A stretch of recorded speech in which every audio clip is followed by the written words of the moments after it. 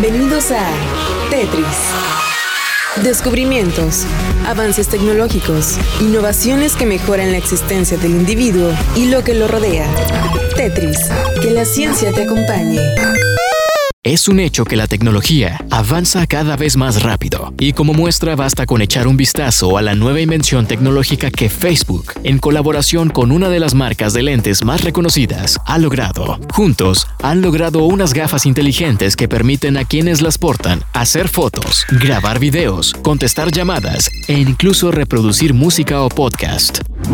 A primera vista lucen como unas gafas normales, pero además de llevar dos cámaras de 5 megapíxeles en sus laterales, tienen 3 micrófonos, unos altavoces en sus patillas y están disponibles en 3 modelos y 20 colores. El objetivo, según Facebook, es que el usuario pueda captar todo lo que ocurre a su alrededor desde una perspectiva única en primera persona, sin tener que sacar el móvil del bolsillo. Estas gafas pueden tomar hasta 500 fotos y grabar hasta 30 videos con una duración de 30 segundos. Para hacerlo, basta con pulsar el botón de captura, que está en una de las patillas, o bien pedírselo por voz al asistente de Facebook. Bastaría con decir: "Hey Facebook, haz un video". Instantáneamente, una pequeña luz en uno de sus extremos se encenderá. Por si esto fuera poco, el material capturado lo podrás descargar en la aplicación de Facebook View, disponible en App Store y Google Play, para después compartirlo en Facebook, Instagram o WhatsApp. Esta iniciativa se llama Ray-Ban Stories, y por el momento solo está disponible en 6 países: Estados Unidos, Australia,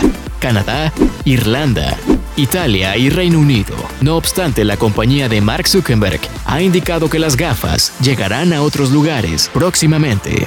¿Y tú, te animarías a usarlas? Esto fue Tetris, por Radiante FM.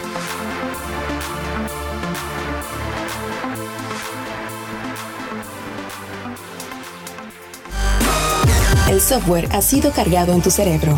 Ahora puedes usarlo y compartirlo. Esto ha sido todo en Tetris. Te esperamos en la siguiente emisión. Tetris, que la ciencia te acompañe. Control, Alt, suprimir.